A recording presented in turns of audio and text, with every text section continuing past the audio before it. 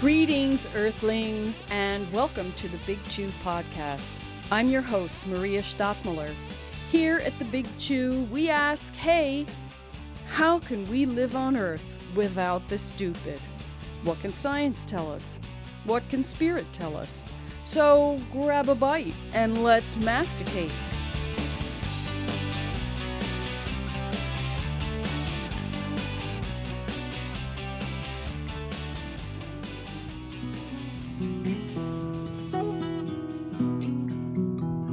What happens when you've been an evangelical missionary in the Amazon and then you realize you don't believe in God or Christianity anymore?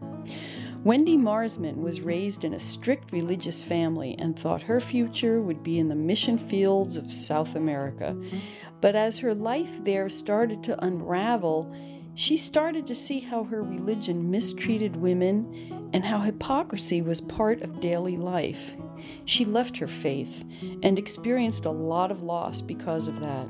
She now produces the Women Beyond Belief podcast, helping other women and men adjust when they realize they just can't continue with what Christianity says about women, morals, and life. Just FYI, there's a section here where Wendy gets emotional about her experience, and she's fine that you're hearing it. She said, "I just don't want to pretend anymore."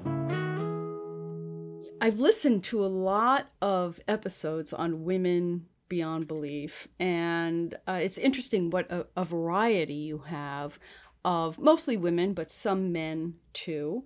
And so you mentioned that the Women Beyond Belief podcast is done with some contribution to and with the full support of Karen Garst, who wrote a book, Women Beyond Belief.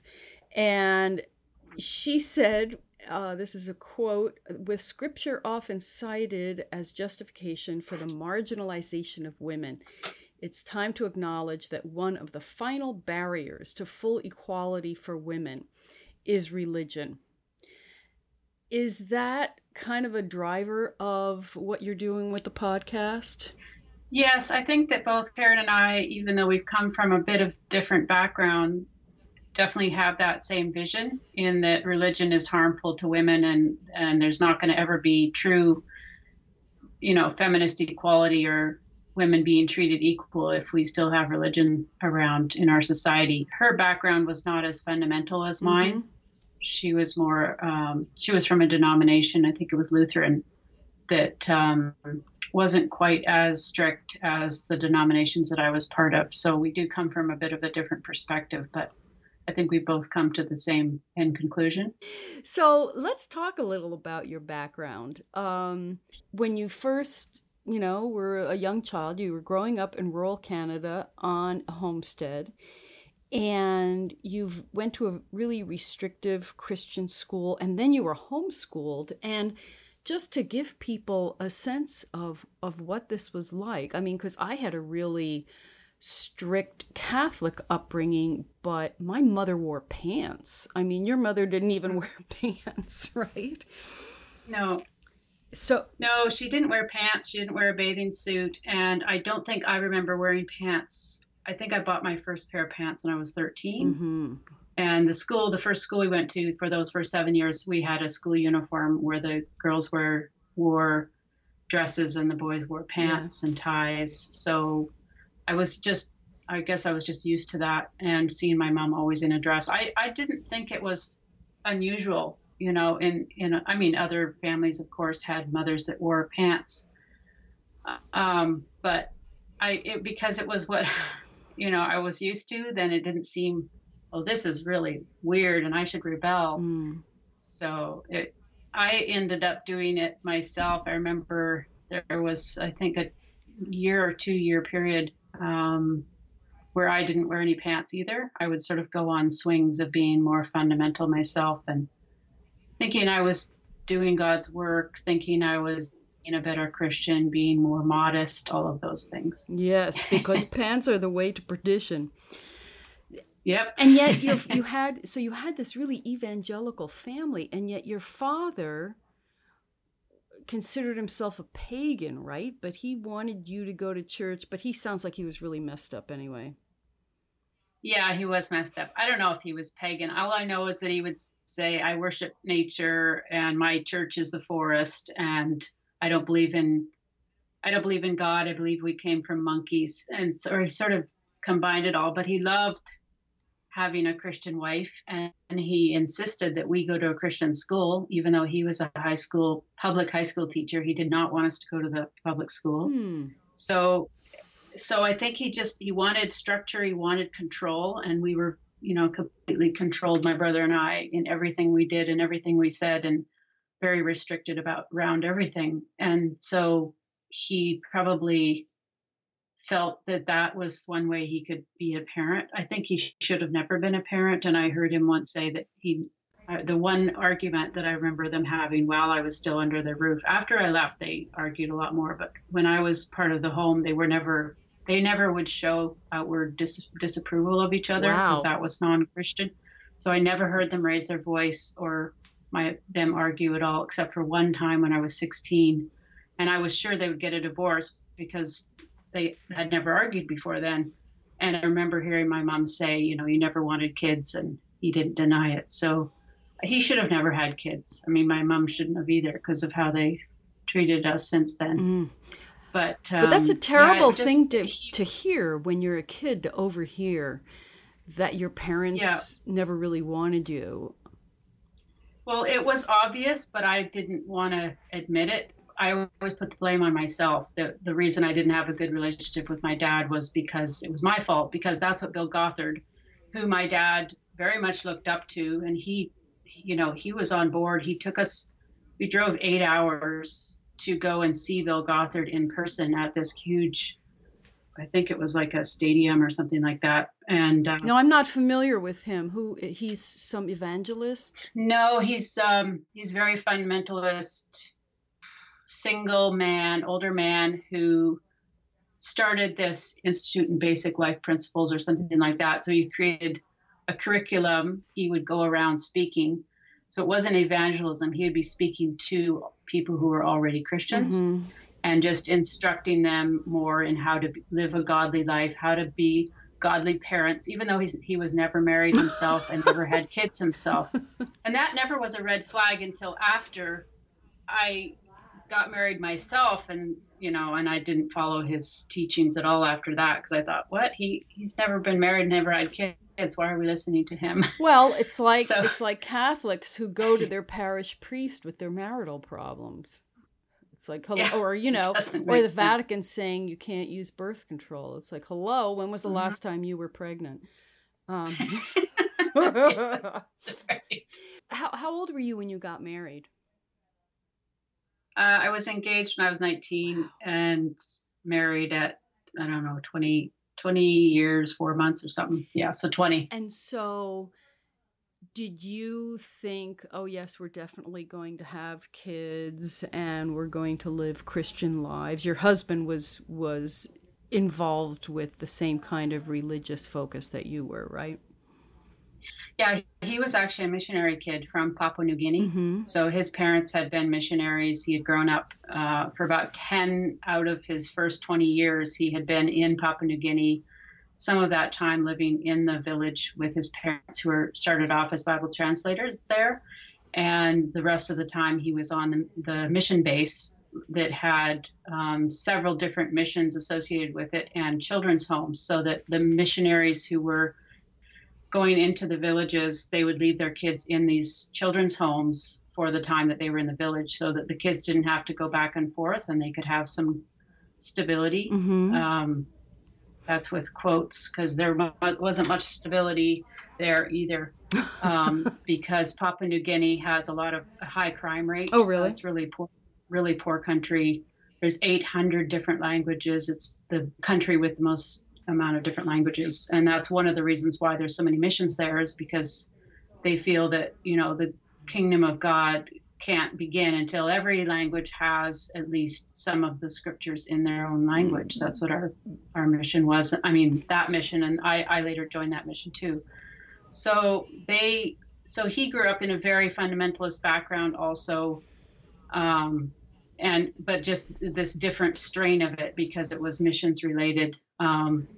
And so, yeah, when we got together, the first time I met him, he said, "Where do you see yourself in 5 years?" And I said, "I see myself married with kids on the mission field." And sure enough, I met that goal. In 5 years, we were on the mission field with kids. So I didn't even question that I wouldn't have kids. I remember in high school, I would, babysit for extra money and such, but I didn't have any. I was youngest in the family. And when I was young, I didn't have anyone around that was younger than me because we lived in such remote area. Yeah. So I wasn't used to having kids around and babies around. But I don't remember who I told, but I remember saying to somebody, I think I'd rather adopt than have my own because I see there's so many kids that need to have a good home. Mm-hmm. But once I met this man and, you fall in love and it's just, we've got to create a baby now. It's a very weird thing that comes over you, and I'm not the only one that happens to. Right. In fact, I'm doing a series on population, and we're talking about some of those assumptions, and people who, what happens when people buck those assumptions. But were you excited? You saw yourself as being a missionary, and so you married this guy who had been a missionary as a kid. And then you spent 8.5 years in the Amazon, and you were working with this organization to translate the Bible into indigenous languages. Is that what you were doing? Yes, the mission we were with, which was Wycliffe Bible Translators. We joined that mission basically because my husband's parents had already been with the mission, and we sort of had a doorway into it. But it was a bit of a challenge to join, anyways. And we went over first as short-term assistants because they wouldn't let you go as career members until you had taken further training. And we just wanted to get onto the mission field. So we wanted to test it out. And a lot of people, they'll send them to jungle camp, which is usually in southern Brazil. And then there's a few places in Mexico that really put you into a very remote area. You live with the families, you learn the language, you learn to, build a hut in the forest and survive on just about nothing. It's, wilderness training in some ways, because they want to weed out people who can't hack the rustic lifestyle of living overseas. And we were able to get around not going to jungle camp. In hindsight, I wish we had, because I think it would have been so traumatic that our marriage wouldn't have been able to survive it. Because, we did go through an awful lot of stresses in our marriage, and most other marriages might not have lasted as long, with so much traveling and living in a remote area. But so we went to Brazil in 1994, and we had a 9-month-old son at that point in time when we first went. And it wasn't as bad for me, I think, because I had grown up in a remote area in Canada, and we grew all of our own food, and we learned to make every single thing from scratch pretty much. I was a seamstress by trade at that point. That's the only official training besides cook's training that I had. So I could sew for the other missionaries and sew for our family and cook everything from scratch, because at that point in time where we went in Brazil, it was still very, very rugged, and we were in an area that they affectionately called the Wild West of Brazil, because it was where all of the people from the South, where the big cities were, would send all of their con artists and the rebels. They would escape up there. So the town we were near was, it was very rustic when we first arrived. And it was quite a challenge in some ways. In some ways, it was this great adventure, and God's, going to provide all of our needs. And we weren't specifically translators. We were helping the translators. Right. So we were on the mission base and helping them with whatever they needed. My husband would help with, repairing their car and repairing their houses. And a few times he would go out into the village. He would drive. There was a few translation villages nearby that were within a day's drive. Other ones, they had to take the Cessna 206 plane in. And sometimes he'd go in and help build a little medical building or fix the house that the translators lived in. So he got a lot more interaction with the actual Indians than I ever did. Yeah. I only went one time into the village as sort of like a tour trip when my parents came to visit one time. What were you told about the indigenous people there? I mean, you know, we look at cultures from our own perspective, and so I assume it was also assumed that they needed Jesus and that you were going to help them. But that one time that you were in the village, was there anything in particular that impressed you? Well, being part of the evangelical denomination, we believed that everyone needed to pray the sinner's prayer and accept Jesus into their heart before they could go to heaven.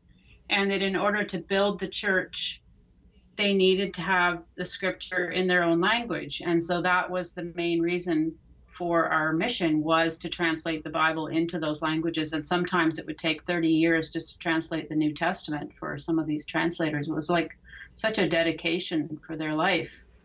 And we really believed that there was the opportunity for these people to have a better life if they learned how to read and write also, because the majority of the villages were in the remote areas in the Amazon that, had only been recently discovered. I mean, our mission base was 30 years old. And so a lot of those people had been, those villages had been discovered, not much earlier than 30 years before that, which is pretty amazing in our society and how long we've been around on this earth, that they're still finding people with new language groups.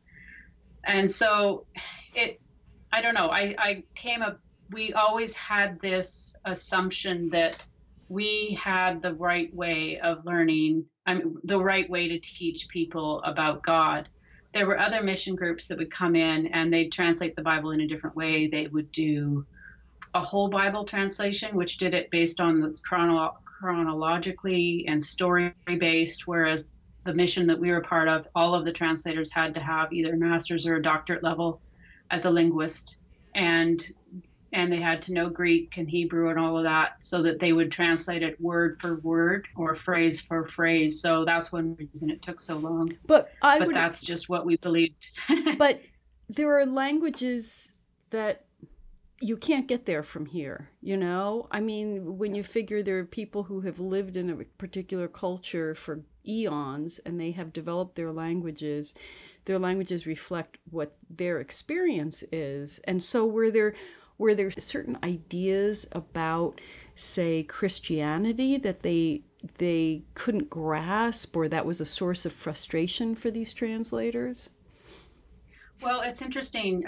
Two things that I'm reminded of. So if I only say one, then remind me that I have one more thing to say. I get lost in my train of thought. So do I. It's definitely a local train. So the first thing I'll say is that while we were there was, near the end of our time, we came back from Brazil in 2005 and were with the mission for 2 more years as representatives. But just as before we came back, there was an interesting situation where in this village, they really felt that the only way that the language was being passed on from one generation to another generation was through song. And so a lady came down who was an ethnomusicologist, and she went into the village, and she, from what I understood, she was able to decipher that, yes, the language and the traditions and the stories and the heritage of these people was being passed on by women in the village through song. And so teaching them to read the Bible or read at all wasn't progressing very well, and they were resisting it. So they started realizing they were going to translate the Bible and then convert it, and they hired the Indians to sing the scripture, so that's how the Indians would hear about Jesus.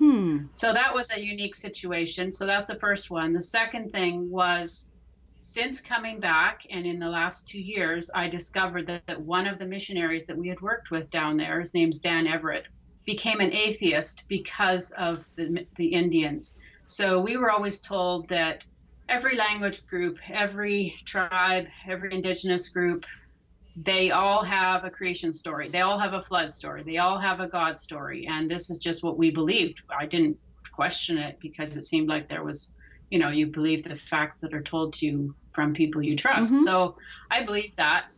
And when he was down in the village, when we knew them on the mission field, him and his wife were there, and they had 3 adult children who actually ended up, 2 of them became some of my best friends, and their kids were the same age as my kids. And so, they were second generation missionaries.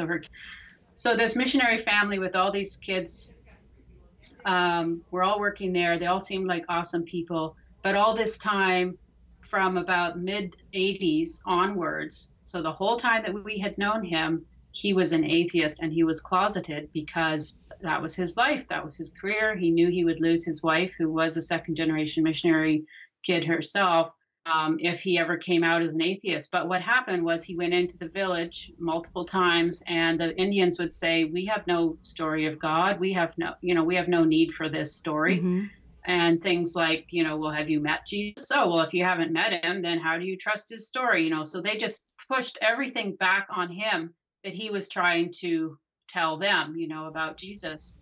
And so it made him question his own faith enough that he realized that storyline isn't true, that every indigenous group has a story of creation, has a story of God. This group did not. Well, they probably had a creation story, but, not with the same characters, right? I don't know. But for him, at least, it made him question his faith enough, and all of this thing that he'd always been told about these Indians needing the Bible, that it made him leave his faith. And after we left, we found out that he came out as an atheist. And yeah, he's got a book out, and I think they actually created a play based on the book in England. He has quite a story. So Dan Everett is his name. Uh-huh. His wife was very influential on me. She was similar to my mom, which was, basically in love with Jesus, kind of a mindset. Mm-hmm. Since then, his wife has still gone back into the village and is still trying desperately to get these people to, believe Jesus. But it seems futile. There's a lot of things that I regret about being in the mission field now that I've come out of religion. And one of them is the colonialization that I would see. I think in some ways, it had the right motives, in that they would take gifts to the Indians because the Indians were helping them. So instead of paying them with cash for them to come and help, record that singing language, they would pay them with sugar or pay them with matches or various things, that were modern things that they would not have had in their own village. And even just coming into the village and building a house that had 4 walls instead of 3 walls, and had a little bit of structure in rooms and a place that they could set up a generator. And then even coming in by 4x4 truck or by plane, that's bringing colonialization to the village. But along those lines of, the things that you regret about the colonial aspects of missionary life, how do you feel now about the fact that you promoted beliefs that you yourself no longer hold? Yeah, I just wish I could go and undo the last 40 years of my life, which I can't. I wish I could go back to my 7-year-old self and say, when that Sunday school teacher threatens you with hell if you don't say the sinner's prayer, walk out the door. What is the sinner's prayer? You've mentioned that. Is it? Oh, I love hearing that. I love hearing people who don't know that, because it means you weren't indoctrinated with fundamentalism. No, but I was indoctrinated with plenty of crap. I just don't know that one. What is it? Can you still recite it? Well, it's not necessarily a specific wording. Every denomination or church I was part of had different wording, but basically it's, "Dear Jesus, I am a sinner and I deserve to go to hell. Please come into my heart and, cover you with the blood, cover me with the blood of Jesus and forgive all my sins, and I'll serve you till the day I die so that I can go to heaven. I mean, it's similar. It's basically that. Wow. So it's ask Jesus into your heart. So it's definitely a red letter Bible kind of a mindset where Jesus, the New Testament is more important than the Old Testament, even though they won't actually say that. Mm-hmm. But, it's following Jesus and Jesus's words, and ignoring a lot of the Old Testament, and just really believing that Jesus is a personal God and he literally can live in your heart through the Holy Spirit. So it definitely believes in the Trinity, where there's a separate God, a separate Holy Spirit, God the Father, the Holy Spirit, and then Jesus. And every church I would go to had their own interpretation of that. Some were more charismatic, where they really emphasize the Holy Spirit, and the speaking in tongues and raising your hands and healing ministry. The mission we were with in Brazil, we worked right alongside this Youth with a Mission, and they were very much into the healing and the speaking in tongues. And there was times when I really believed there had been miracles. I remember one time this lady, my kids were walking to the mission school, which was, like about a quarter of a mile. Our mission had a circle with the jungle in the middle and jungle around the outside, and then a circle road with all the grass cut low so that the snakes wouldn't be near the houses. And the kids were walking, on this dirt road around towards the school. And there was, we called it the aviation building, and there was a VW van. So we had a lot of the VW vans because they were made in Brazil, I think. Mm-hmm. We called it the combi van, from those, those pictures of the 1960s, and everyone had those kind of hippies. Anyways, hippie. Well, they were brand new. You could buy them brand new in Brazil, and they were pretty cheap. And anyway, so that was one of those vans was up near this aviation building, which was where the translators would store all of their equipment when they were going in and out of the village. And it was on a bit of a hill. And for some reason, this lady had left her daughter in the car, and it had gone out of gear and was rolling down the hill. And this other lady came out to stop the van, and the van ran over her. And my kids, were, along with some of the other kids that were walking to school, were right there when it happened. And, there's different testimonies of what they actually saw, but it looks like the tires actually did go over her collarbone. And she had no broken bones, because right away there was a group of people there, and they were praying over her. And they took her into the hospital, and there was no broken bones. And we believed that was a miracle. Mm-hmm. And there was other times when there was snake bite stories where they would bring Indians in on the plane to the mission base if they had a really bad snake bite. Mm-hmm. That happened quite regularly, where Indians would die from snake bites. And if they could get there in time, they would send a plane out, bring them back to the mission base, and the nurse on our mission base would treat them. And, we would be praying like crazy. And if they were healed, that was a miracle. Mm-hmm. So believing in that complete relationship with Jesus, and the Holy Spirit being there, and believing in miracles. We also believed in the devil, and we would pray about, putting a hedge of protection around the house and around our kids, mm-hmm. and, that the devil wouldn't tempt us. And so that was the fundamentalism that we were part of. So was there a particular event or a particular circumstance that started to crack your belief system?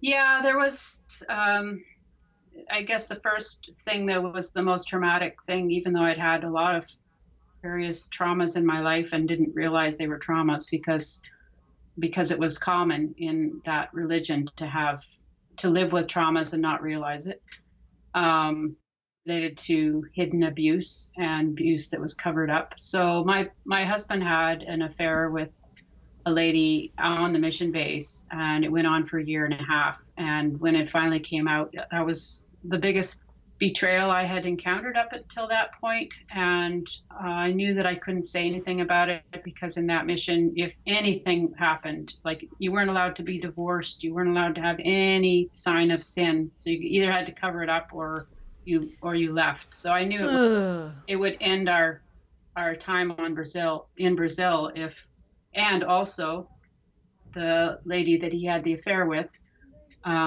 was the pilot's wife. So it would have really impacted that other mission. And so, it would have just impacted so many people if I had said anything. So I kept it under wraps.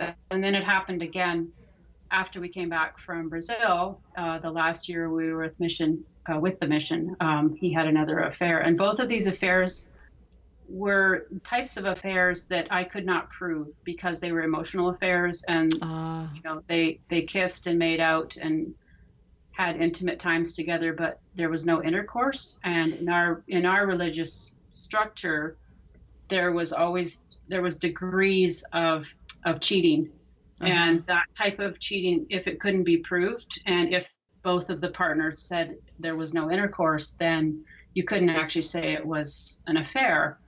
So emotional affairs or a physical affair that didn't actually involve intercourse, they were questioned, and I knew that my word would be questioned.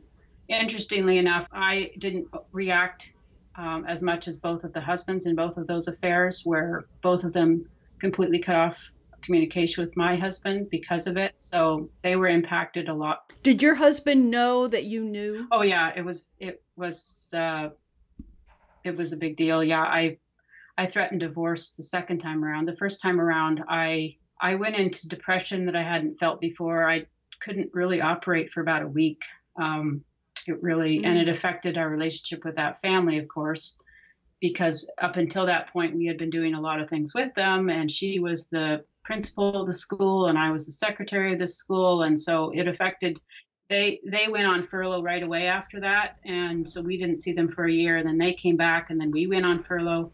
So we didn't interact with them for a while. So it definitely affected our relationships. Our kids always wondered why we stopped, seeing or visiting them after that. Well, you had to keep a secret the whole time. Yeah. And then the second time, he was actually on one of his high school reunions with his missionary kids school from Papua New Guinea. Mm-hmm. They had a high school reunion. So it was someone that he had, I don't know if he had actually dated her in high school, but they had been, they were sweethearts at that point. So, and to find out that he had been emailing her for months before that, and then he kept it a secret for 7 months. And the way I found out was his, the husband of this lady emailed him and threatened him and threatened my husband. And I intercepted the email and questioned him on, and he denied it, of course, right off the bat. Mm-hmm. So the betrayal was that he had lied to me. That was harder to deal with than the actual affair. And I said, okay, we're getting a divorce or we have to go to counseling. And he agreed to counseling. And the only counseling that you were allowed in that religion was through the pastor. We weren't allowed to see normal counselors because God has to solve all your problems. And if not God, then the pastor. Wow. Yeah, so mental health issues are completely not dealt with at all. Wow, that is rough. So that was the second crack in my... Oh, and so when I found this out, I told my mother-in-law, I said to my husband, okay, we have to go and tell your parents about this. They lived in the same town as us, and they were still with the mission. They have stayed with the mission right up until my father-in-law passed away. They were definitely what you'd call a career missionary. And I knew that if anything had come out, that it would affect their reputation. They were well known across Canada in the mission. He used to be a director with the mission. And sure enough, I knew that they weren't going to take the news well.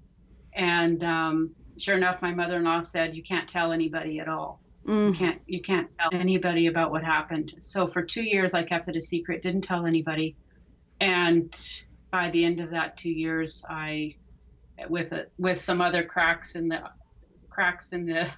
armor related to my own parents, which I ended up being estranged from, then I left the marriage and left religion within a year of each other. Yeah, it's an interesting look into mental health consequences of those kinds of beliefs where you're not allowed to fail. No. You're not allowed to talk to anyone else about your pain. That's just that's just so terrible.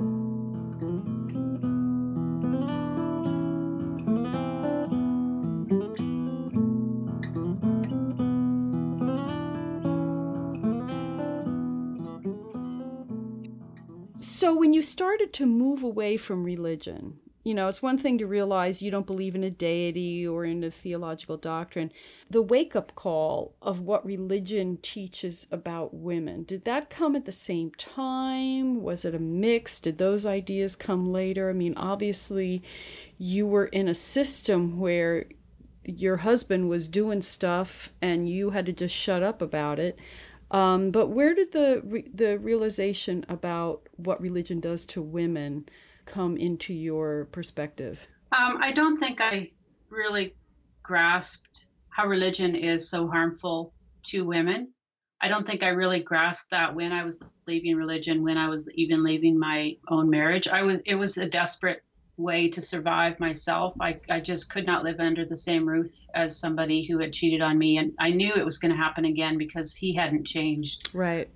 The 3 months of counseling we did with the pastor, he never broke during that whole time in terms of really seeing a change in him. So I knew I was just going to get cheated on again. And it was so devastating to be cheated on when I had put 110% into the marriage and into our 3 kids, and we were married for life. I never questioned that I wouldn't be married to him for the rest of my life. My parents' marriage was never good. It was incredibly lopsided because they couldn't ever show their emotions for so long. And then when they did start showing emotions, there was so much bitterness between them. But my mom never wanted to divorce him. They finally divorced, I think it was 3 years ago. Oh, wow.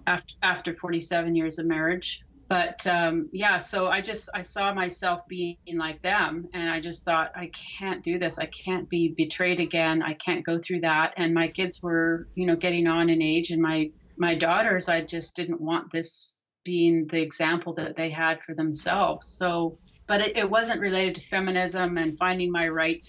It was a survival technique. I mean, even feminism is still a new term for me to even understand what that means. In the last year, I've just started to capture that because feminism is so like humanism in essence is completely opposite to Christianity. Humanism says we're all equal at birth.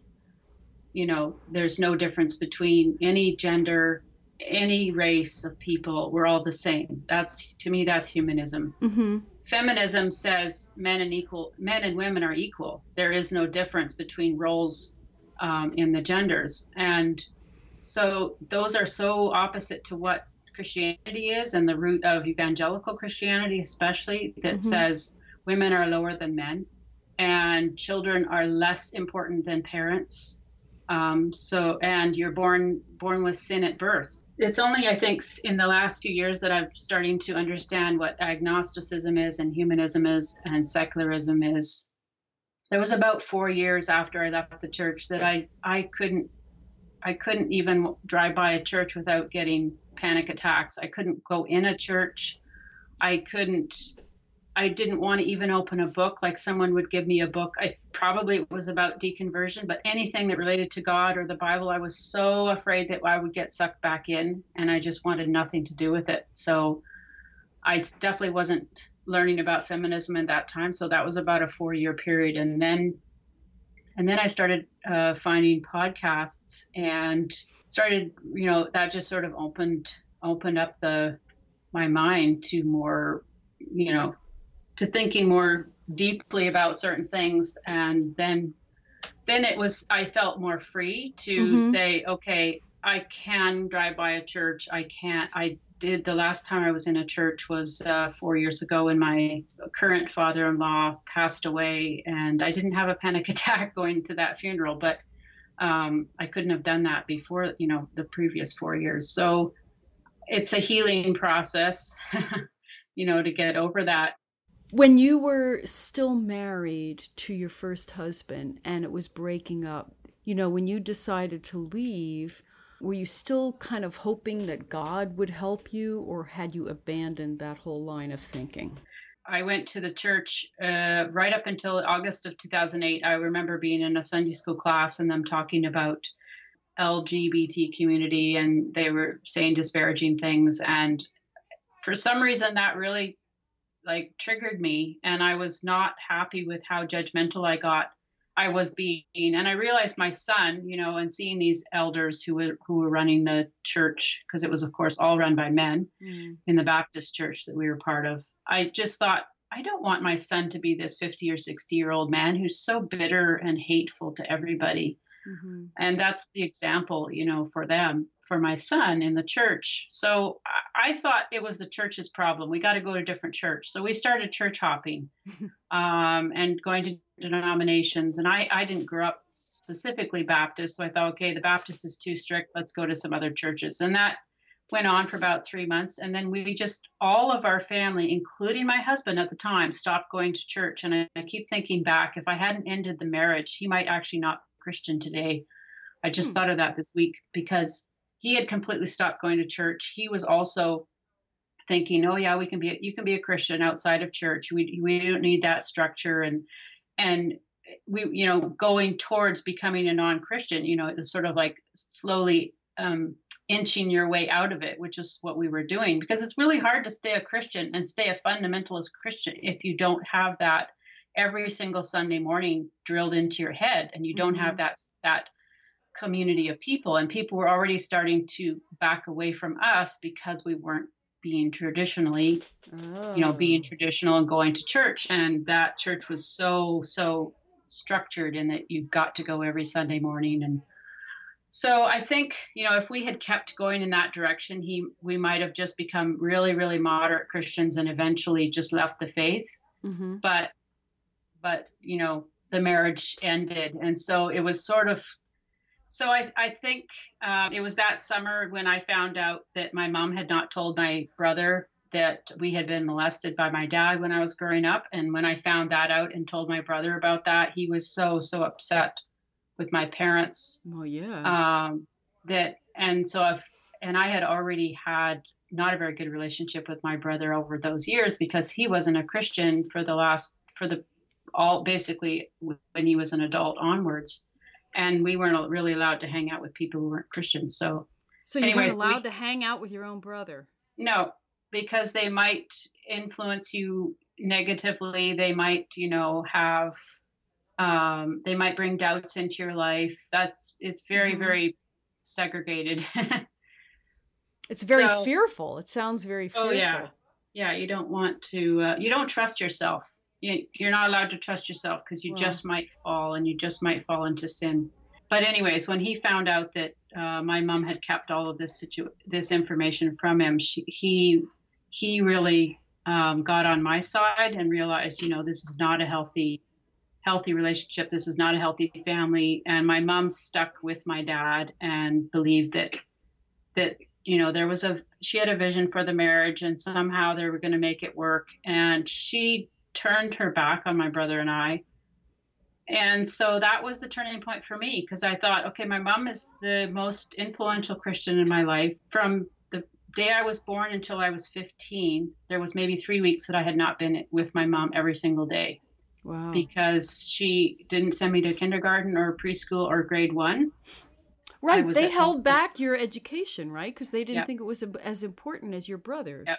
So to find out at the age of 39 that she was taking my dad's side in this situation, and she was, not going to stand up for her children, then that was the turning point, the last straw, when it was around November, just before I turned 40, when I realized I don't want to have anything to do with a God, because she was such a strong Christian. So, everything she does, God must, love her for that, because, she's so dedicated, that God must also agree with this. And I don't want anything to do with a God that agrees with a parent turning their back on their kids. So that was the last straw for me. It was, a month before I turned 40. Wow. Did you know yourself that you had been molested, or had you suppressed that? No, I was a year and a half old, and my brother was 4 at the time, and my mom witnessed it Oh, happening. God. And my dad um, was voyeuristic about it and didn't feel shame. And she should have gone to the police. Right. And she didn't, and suppressed. She says that she suppressed the memory till I was 22. So she told me when I was 22. At that point, I was really mad at my parents, but I was told, in the Bible, you've got to obey your parents, you've got to forgive everybody. So I basically told my dad. I wasn't mad at her. That's the thing. I never was mad at her, and I should have been, to realize, why didn't Mm-hmm. you stand up for me way back then? I only got mad at her when I was 39. So I was mad at my dad for what happened. He denied it. He said we were picking on him. And I said, okay, well, the only reason I'm going to stay friends with you or communicate with you is because God told me to, because I'm a Christian. So, between the ages of 22 and 39, that's really my interaction with my dad was okay. And I was always afraid to have my kids around my dad. We weren't around them a lot because we were in Brazil so much. So, but there was, never a time that I trusted my dad to be around them. And he got so upset because he would say, "Oh, you call me a pedophile," and he would badmouth me to my mom, and my mom would try to be the mediator, and it was pretty bad for all those years. Your whole support system was gone. You said that 95% of your friends, once your beliefs started to change, you no longer had this support system. So what sustained you during that time? So I've lost all the community. The only community I have now is my immediate family, my husband, my kids, and the online community, which has been just a radical change for me to find people that are like-minded, find people who have been through a lot of difficult situations and come out the other side. And the podcast guests that I have on, which are so encouraging, to hear their stories and hear how they're coping with their Mm-hmm. situation. So it's been hard, and it still is hard. I'm not over it. I haven't found a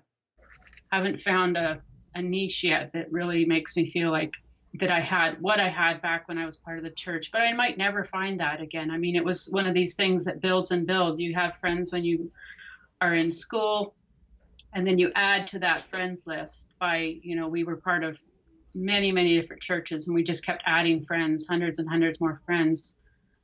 So, now I'm starting from scratch and adding, one friend here and another friend there. And most of them live in the states. And I don't know if I'll ever see them, any of them in person. A few people I'm starting to Skype with, which is great. That's like the next best thing. Mm-hmm. So it's been really, really hard. And there's many days when I just wish I could go back. Sorry, this is hard. Oh, I'm sorry. You can take your time. Yeah, there's many days I sometimes just want to tell people, don't open that can of worms. You stay in your church. Don't doubt, because you're gonna keep your family, you can keep your friends. And I miss that a lot, because I had, up until I was 38 or 39, I prided myself in having no enemies, including my dad. I was like, nope, there's nobody I couldn't talk to if they came to my door. I have no enemies. I just have hundreds and hundreds of friends and acquaintances. And so I started getting enemies, and that was really hard. To have people who never wanted to see me again, who would write hate mail to me.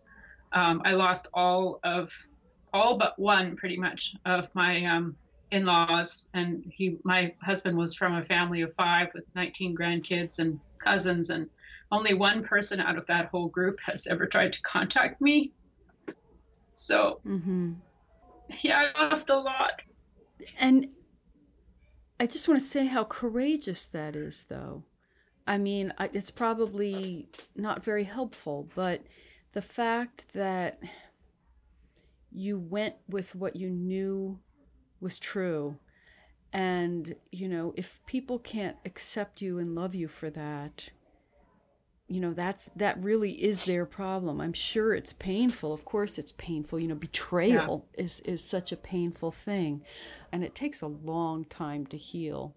Your husband, Ian, though, sounds like he has been an incredible support, right? Yes, he's fantastic. I mean, that was just a chance meeting at our high school 20-year high school reunion. I just happened to meet him, and at that point I was still a Christian, and he was still a Christian, and he was coming out of his 17-year marriage. He was separated, and you know, I didn't have really any male friends all those years that were other than, you know, a family friend. But I never really had sat down and had, you know, more than a 5 or 10 minute conversation with anybody else, any men. With half the population. Yeah, exactly. So I didn't interact with him after that for a whole year, until at that point I was starting to leave the church enough that I felt like, what?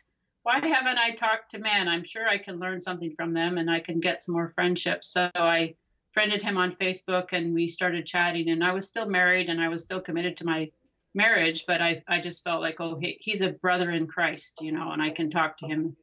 And he was from a Christian Reform background, which didn't have those rules, you know, that he didn't feel like he couldn't talk to women, and he wasn't a flirt. So we talked about theology and all kinds of things. And then after my marriage ended, he said he had feelings for me, and then we connected up. We lived together for 3 years, and then now we've been married for 4 years.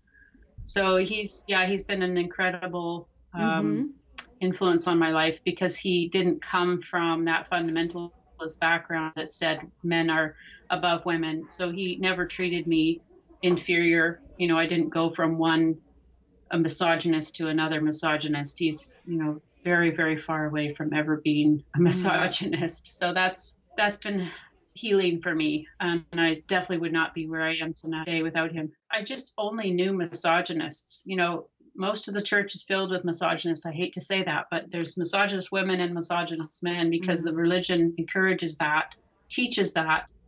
And so that's, you know, I think there was probably some other women's husbands that I interacted with that, you know, I would see them at church events or potlucks, and I would think, yeah, that man seems like a nice person. But I don't know. They might have just looked that way. But probably some of them were not misogynists. Some of them were like Ian, you know, who were just good Christians, who weren't outwardly, you know, doing bad things, but they were also not hurting their wife at home.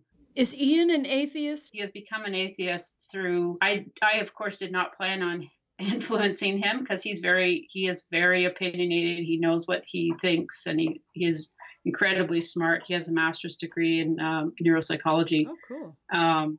So I learned a lot from him. So I did not plan on him losing his faith, but it was just a gradual thing where I listened to podcasts, and he would listen to podcasts, and then, you know, we would tell each other what we learned. And so I think it was a gradual thing where he just started to question his faith more. And there was some things about the religion that he didn't like, such as that they didn't, you know, answer a lot of the theological questions when they were brought up. They would just have pat answers. Oh, well, it's a mystery. You know, God will provide. You know, it's beyond our understanding. And he didn't like those answers. So he's a very logical person, and he likes to find out answers. With the two of you, since you had this very, very restrictive upbringing and belief system that really kind of kept blinkers on, once you took the blinkers off, were there certain things that you really enjoyed doing or that you really wanted to explore? I mean, I've talked to other people who were evangelicals, and then they realized that they were atheists over a long period of time, and they really got turned on by geology, and they went and they watched all these movies that they weren't allowed to watch, you know. So is there anything like that was a response? It was like, let's go do this thing.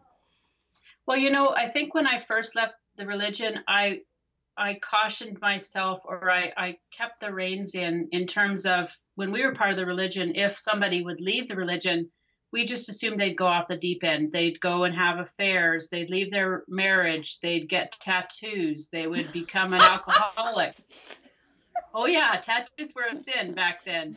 that they would do all these sinful things, and that's, they were, the heathen because they didn't have God in their life. So I think at the beginning I might have subconsciously not wanted to do any of those things because I was still wanting to keep an image, maybe that, I'm still a good person. And I was always surprised that people would stop talking to me, and I would think, I haven't gotten any tattoos.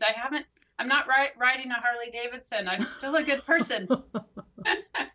All these things that, so I think I should have jumped in maybe more with both feet.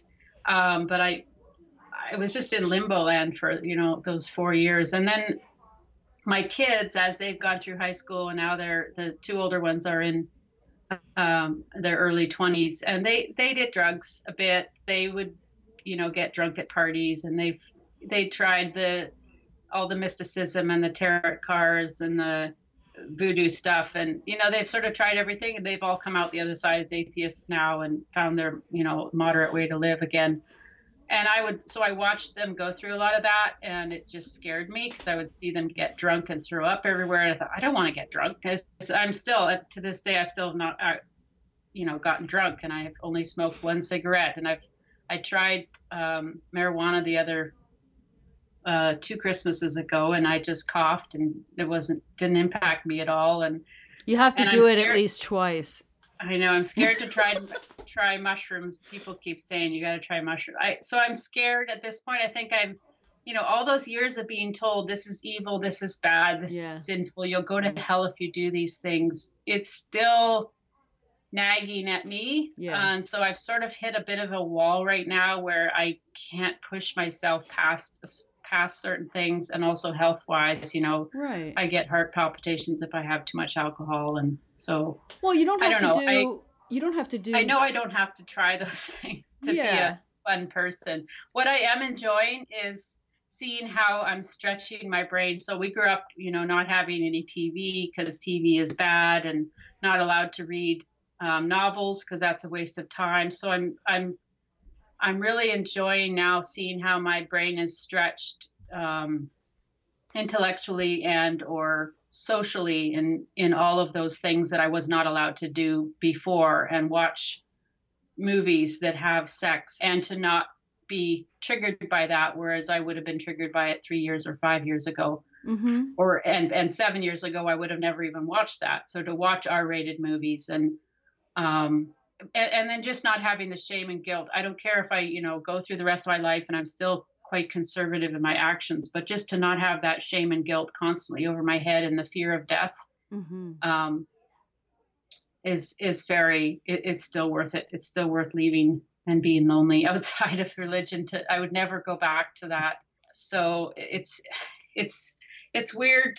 I would wish that anybody would never have to wait till they're 40 before they would leave the religion. I think that that's part of a lot of the problems I have, is that I stayed so long.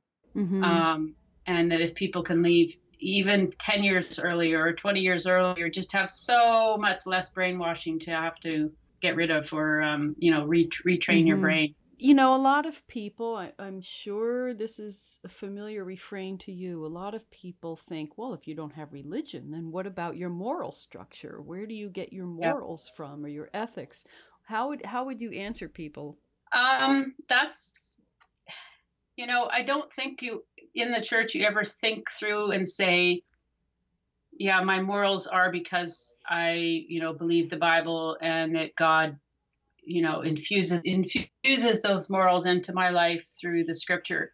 You say those words, but you don't really understand what your morals are. They're outwardly enforced. They're completely external structure that you work around and that you follow based on reward and punishment. And so you're rewarded in heaven if you follow what the Bible says, and you're punished in hell if you don't. So morals to us being in the church were so external. Don't get that tattoo, don't swear, don't gossip, don't be a glutton, don't have affairs, don't covet your neighbor's possessions. And they weren't really those internal morals that, to me, I'm starting to realize are more the basis of the humanism and the feminism. to say that people matter. Every person matters, not just the adult men. They matter more than the adult woman, and the adult women matter more than the children. This hierarchy, which actually is incredibly immoral to think of it that way. But we would have not seen it as immoral part of the church. So in some ways, I was less moral when I was religious, because if you think of society as a whole, and if you think of those, a child realizing that they mean less than their parents, and that that's okay to have this always inferiority complex, and that that's actually supposed to be there because God said it's, it's that way. What kind of morals is that child growing up with? It's incredibly twisted. And so I saw a quote, it would be so much better if people realize the importance of children instead of always looking at the fetus. And it's that same idea where the morals of the church it's so twisted and skewed that pro-life and the fetus is more important than the actual child that's born, and we better so it's like, well, why is that? Where did that come from? And everything has to have a scriptural backing. So I do feel I'm in some ways a more moral person now than I was before, based on humanism and feminism. But I'm still learning. In some ways, I'm just a teenager. I'm just a young adult in knowing what this is about. In some ways, it's that arrested development. In I don't really know what are true good morals until I actually have to analyze them and think them through for myself and say, what do I believe, instead of having the pastor tell them to you, and the Bible tell them to you, and your parents tell them to you, and you just take it hook, line, and sinker, and you don't question it. I make a lot of mistakes lately in how to navigate dealing with people, and not just this black and white terminology and, based on their actions, but understanding what's the root of this. So I have a lot to learn. Well, we're all making those mistakes. And that's the thing. It's just, if you don't have something to cover it up with, like your dad did. Now, on the Women Beyond Belief podcast, you've talked to a lot of women from different backgrounds and some men as well.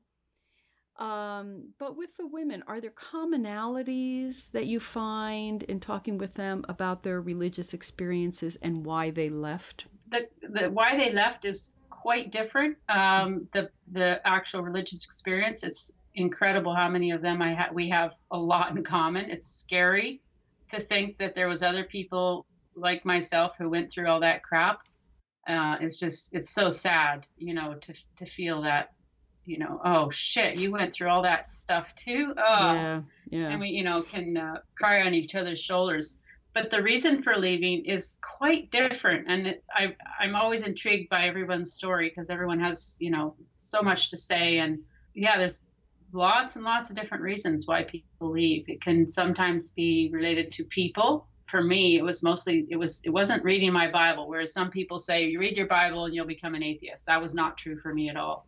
It was people who hurt me. It was people who claimed to be Christians that I thought, no, I don't want to have anything to do with what these Christians are like. If Christians claim to be following God, then I don't want to have anything to do with that God, Right. So that's, there were a few like that. There are some people who, it was reading their Bible, or it was related to prayer. There was two specific ladies that indicated that they tested God, and they would say, okay, I'm going to pray about this and see if he answers that prayer, and then if he's not answering that prayer, then that was one reason, to make them leave their faith. So it's interesting how there's quite a big variety of reasons why people leave the faith. Speaking about prayers, now you said that your husband Ian had been diagnosed with cancer. How's he doing?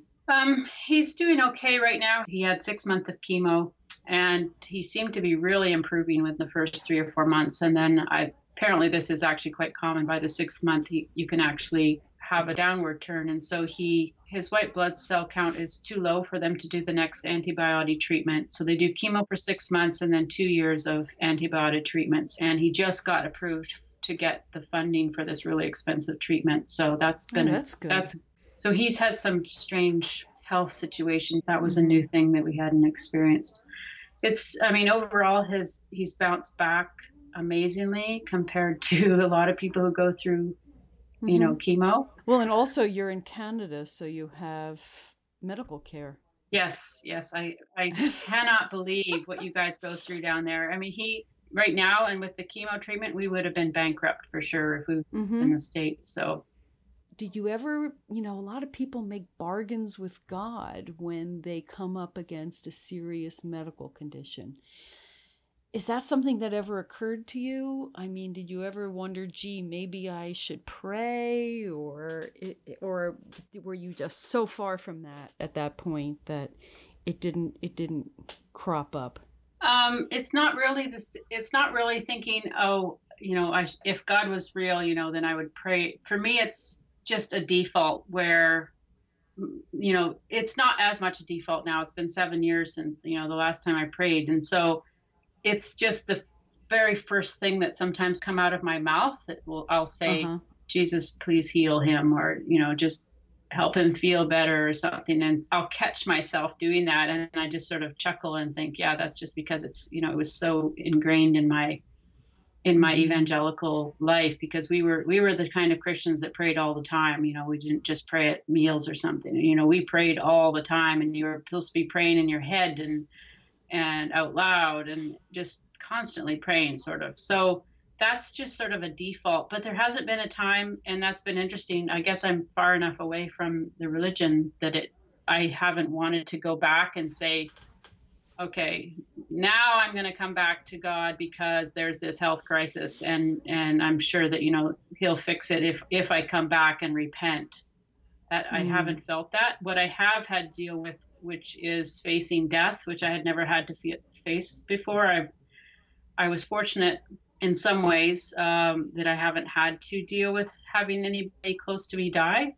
So I'm lucky to have avoided that, whereas other people, they have those crises that they really totally come up on, surprise them. Having Ian have cancer was a surprise, and because it was serious enough that it's cancer and he's 48 years old, and what on earth is going on? Why is this happening? I faced a depression that I hadn't faced before, in terms of realizing that he could die and I'm going to be a widow at a young age. And that was really hard. That's actually when I joined the Clergy Project, because I was so depressed and felt like I needed to reach out. I reached out to a secular community. I didn't reach out to God at that point. If it makes any difference, I'm certainly sending my, when people say, we're sending our thoughts and prayers, it's like, it's so hackneyed. Yeah. But I'm thinking of Ian, and I wish you both the best. Thank because you're a brave woman, Wendy, to face these issues yourself, and then to want to help other people to understand it as well. I think that's a beautiful impulse that comes from a strong person. And I think the more of us who speak out, I'm just like my guests. There's nothing special about me. I'm just another woman who's left religion. And the more of us who can speak out and have this ability to feel validated because we know we're not alone, the world's going to be a better place. Absolutely. Well, thank you so much, Wendy. I really, really appreciate it. Thank you. Okay, take care, Maria. Thanks to Wendy Marsman, and thank you for listening. Check the show notes for links to Wendy's podcast, Women Beyond Belief, and for other stuff we talk about. You can subscribe to the Big Chew podcast by going to www.thebigchewpodcast.com. How easy is that? Thanks again. Bye for now.